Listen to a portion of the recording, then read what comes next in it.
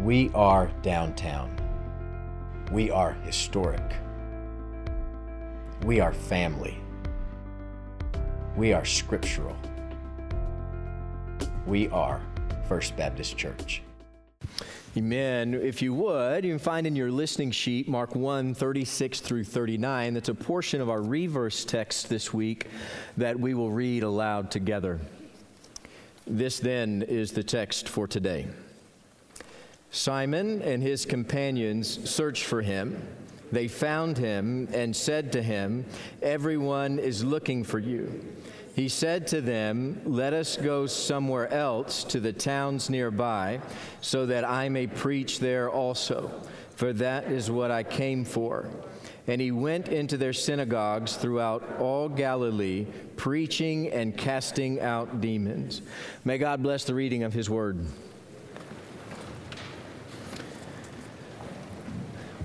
You know, when I was studying this week, I really wanted to lay into the disciples. I wanted to let the disciples have it, to point out all that they're doing wrong here, to speculate on their heart and their mindset. I really wanted to talk about how they were falling into temptation here. Maybe even falling into the temptation of pride. The crowds are swelling to such a degree around Jesus, it would be so easy for them to get a large head. They're the ones that are walking with the man who is making this happen. In fact, as I read what we just read in 36 and 37, that's what I hear. When they're searching for Jesus, they're not searching for Jesus like they're a lost sheep looking for their shepherd. They're out chasing clues like a shrewd manager not wanting their client to miss out on another photo shoot.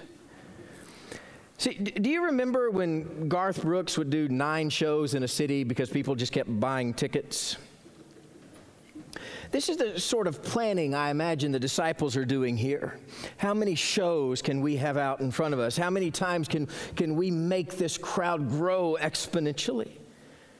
And see, the disciples would just soak it all in backstage with their very own VIP passes. Now, I don't know, maybe I'm just imagining that because that's what I would do. And ultimately, that's why I didn't want to cut the disciples down too much, because I would have been right there with them. That would have been my heart. You'd have to wonder, though, about that line, "Everyone is looking for you." This sure sounds, when they come to Jesus and they say, "Everyone is looking for you," this sure sounds like they are giving Jesus advice. "Everyone is looking for you" is easily read like, "Jesus, what are you doing here? You should be over there. All of the people are clamoring over there. Why are you here and not over there?" As if they're accusing Jesus of being in the wrong place. And Jesus, if you want my advice would be to get up and go over there where those other people are. You know, I kind of read this like another pericope of Peter's past in Matthew 16, when Peter tells Jesus to stop talking about his death. You remember that story where Peter and Jesus are talking, and it says first that Peter rebukes Jesus because Jesus is telling them that he's going to have to walk to the crucifixion, and Peter rebukes him and pushes back and says, "Jesus, no way, this can't happen. There's more seats we can sell. There's more crowds that are gathering. We can do more with you alive." And as it goes, Jesus rebukes him and says, "Get behind me, Satan." See, Peter rebukes Jesus because Jesus was talking about doing something that Peter couldn't stomach, that was beyond his grasp, that was beyond his plans for the Christ, but Jesus kept on. And Peter would offer his advice just like we do. And so when we get to verse 38, then when Jesus responds to Peter and the other disciples there, it's a correction. And Jesus is reminding the disciples that this journey they have just begun is going to be unlike anything they have ever imagined for their lives. The disciples were going to get backstage VIP passes to a crucifixion, not a concert. And Jesus redirects their energies towards preaching the gospel, and they move on as the kingdom of God is coming. And this is what you see Jesus doing here. Jesus redirects his servants. He redirects his children to the truth and hope of the gospel. Always, everywhere. It always comes back to the truth and the heart of the gospel. And anytime we move away from that, Jesus is redirecting. And sometimes when we don't listen, that redirect turns into a rebuke. And then when we don't listen to the rebuke, the anger of God begins to swell, and we begin to feel it.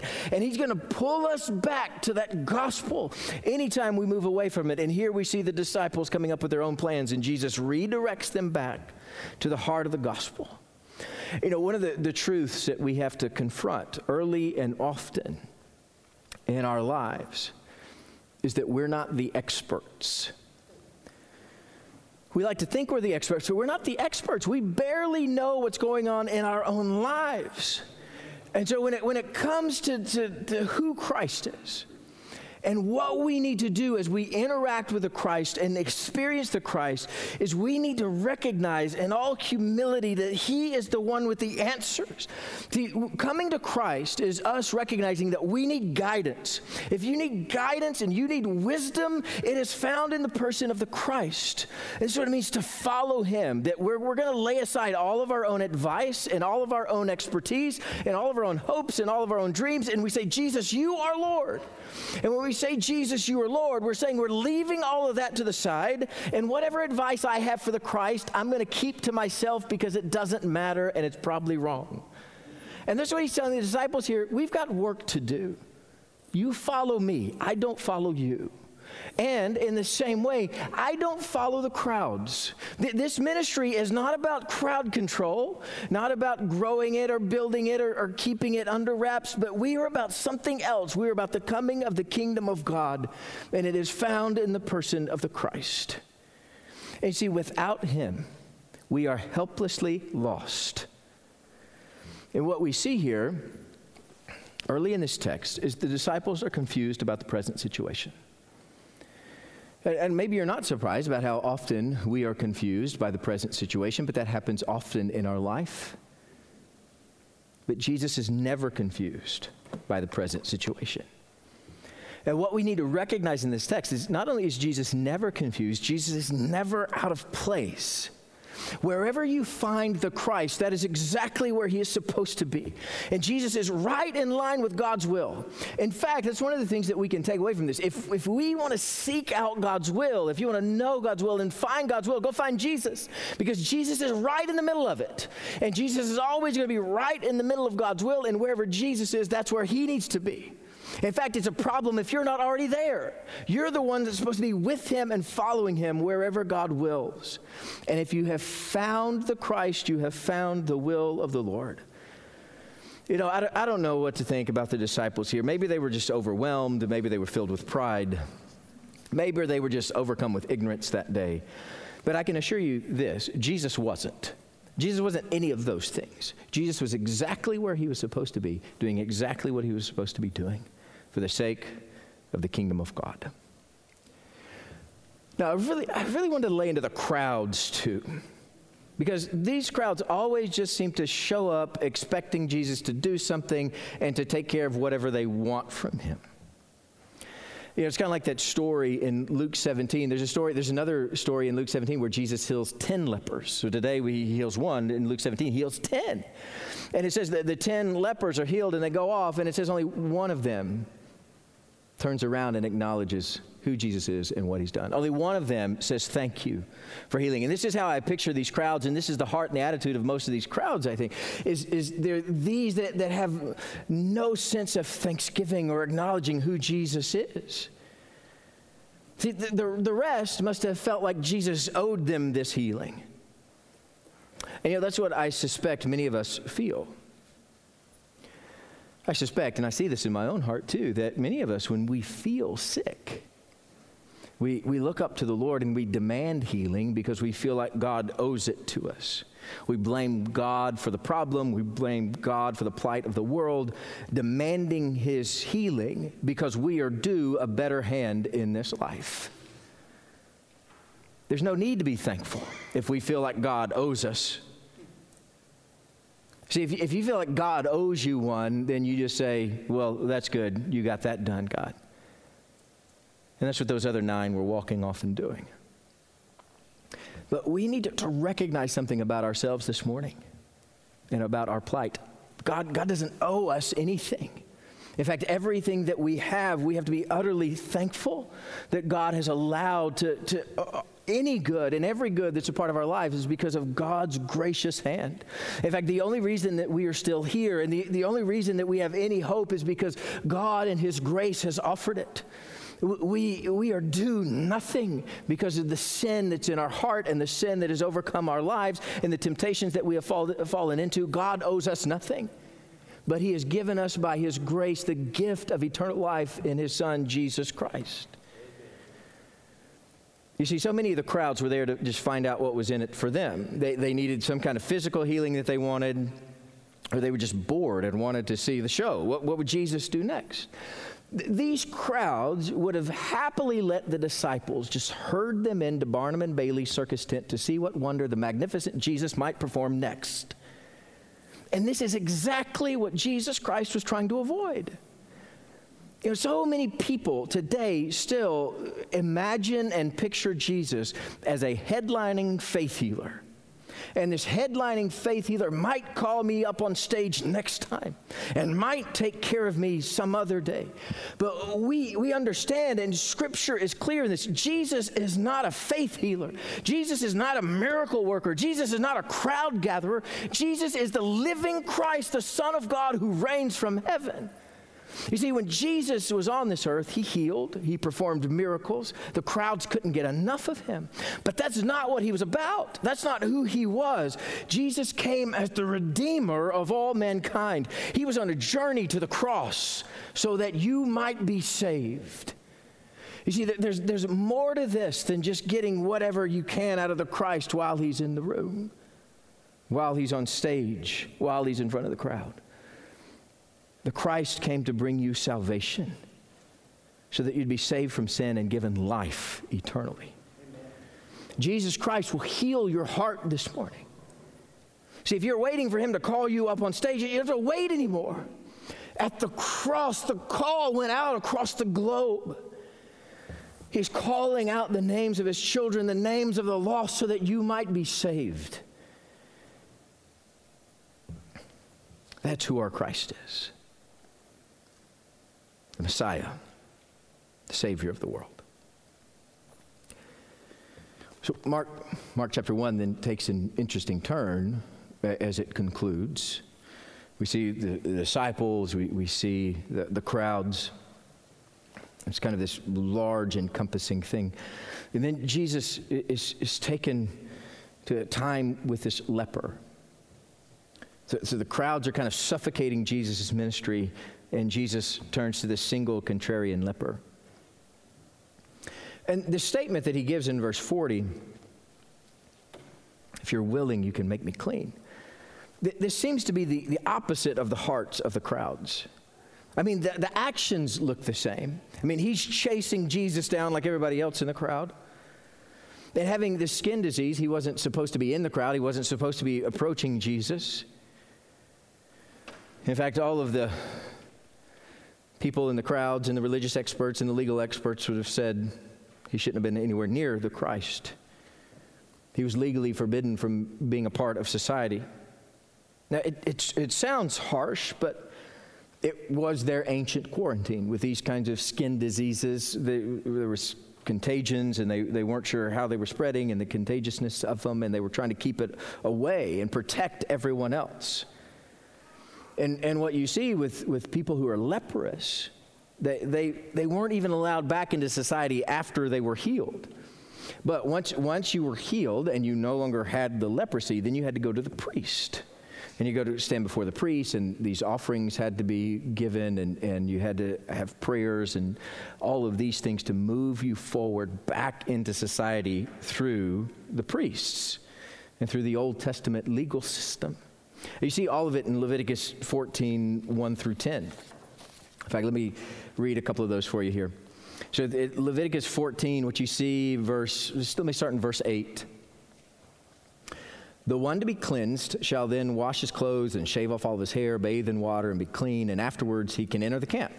But he shall stay outside his tent for 7 days. It will be on the seventh day that he shall shave off his hair, and he shall shave off his head, and his beard, and his eyebrows, even all his hair. And he shall wash his clothes and bathe his body in water and be clean. And then there's a whole lot of other things there in chapter 14 too. So this man had to go through the ritual then to be brought back into society. Now, when this leprous man saw Jesus, he ignores all the restrictions and he runs to the Christ. Because he knows that's where he can find healing. That's where he's going to find hope. If there's anybody who can take care of him this day, it is Jesus Christ. And he falls before Jesus and he says, if you will make me clean. And if and clean being the operative words, the if recognizing that Jesus can, if only he will. And the cleaning hinting there might be more to this man's story than just the leprosy. There may be a deeper issue than just a skin disease. And what Jesus looks at this man's heart. He sees this man's story and he sees more than the leprosy. And Jesus takes him and heals him. See, he sees the faith of this man who chased him down across the wilderness so that he might be saved. And when you fall down before Jesus needing salvation, Jesus saves, always.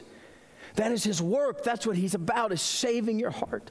And what's most beautiful here, and what's most telling for Jesus in this moment, that salvation for Jesus isn't just some grand sleight of hand showmanship.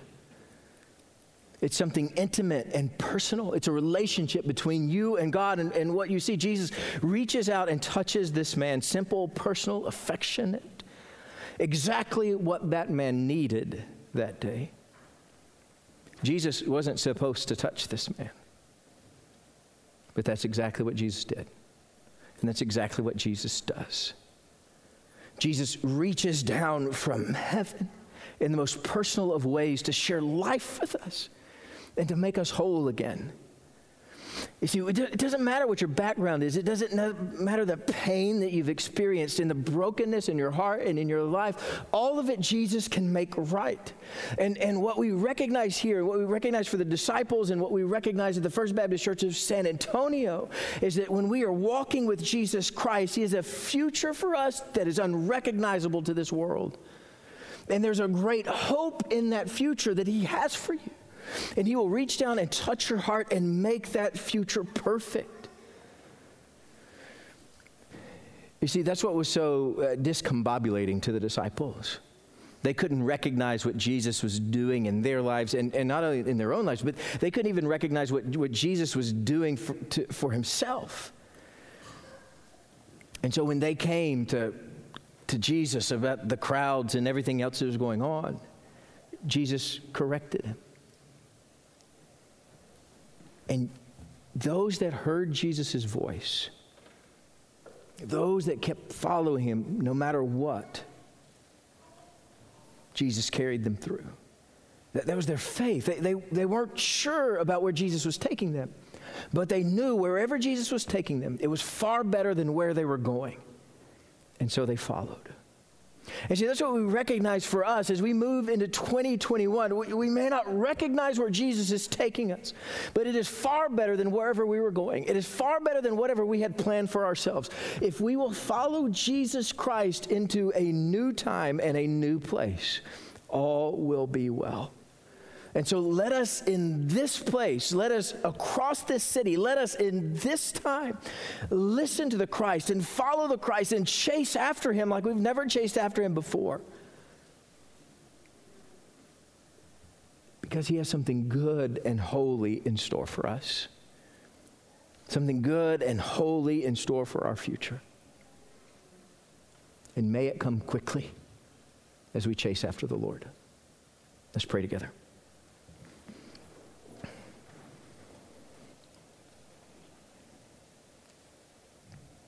Lord, we are weak and you are strong.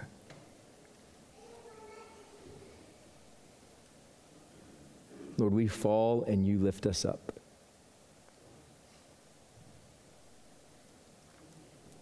We are broken and you reshape us. And so, Lord, we pray this morning that our hearts would be putty in your hands.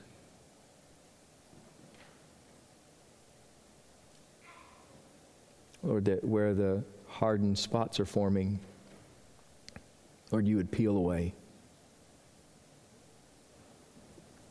And Lord, we pray that you would reshape our hearts into something pure, heavenly, looking like the Christ. And Lord, we know that we need you desperately. And for all of the ways and all of the times that we have tried to move away from that call that you have placed in our lives, we pray that you'd forgive us. And that we'd come running back to you as a prodigal, back into the Father's arms. It's in the name of our Lord and risen Savior, Jesus Christ, we pray. Amen. First Baptist Church has been broadcasting its services of new life and historic faith for 46 years. We would like to ask that you continue to pray with us for this ministry and also for your financial support so that we can continue this ministry for years to come. Thank you.